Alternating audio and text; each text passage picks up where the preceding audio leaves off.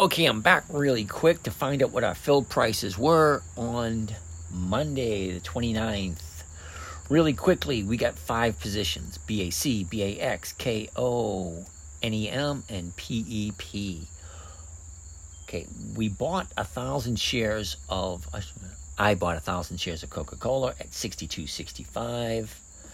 I sold the 62.50s, giving somebody the option to buy it from me at $62.50, which means I would lose 15 cents. However, I did collect 64 cents per share, so that's $640.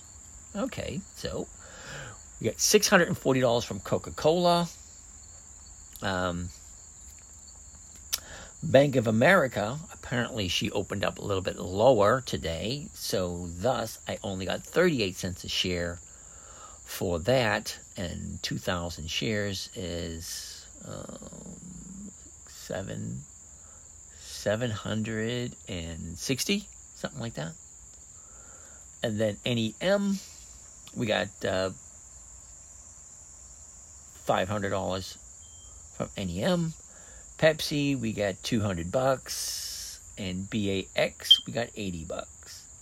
Now, we don't have anyone paying out a dividend this week, so it's nothing but premiums. And as you can see, we are pretty close to being over 2%.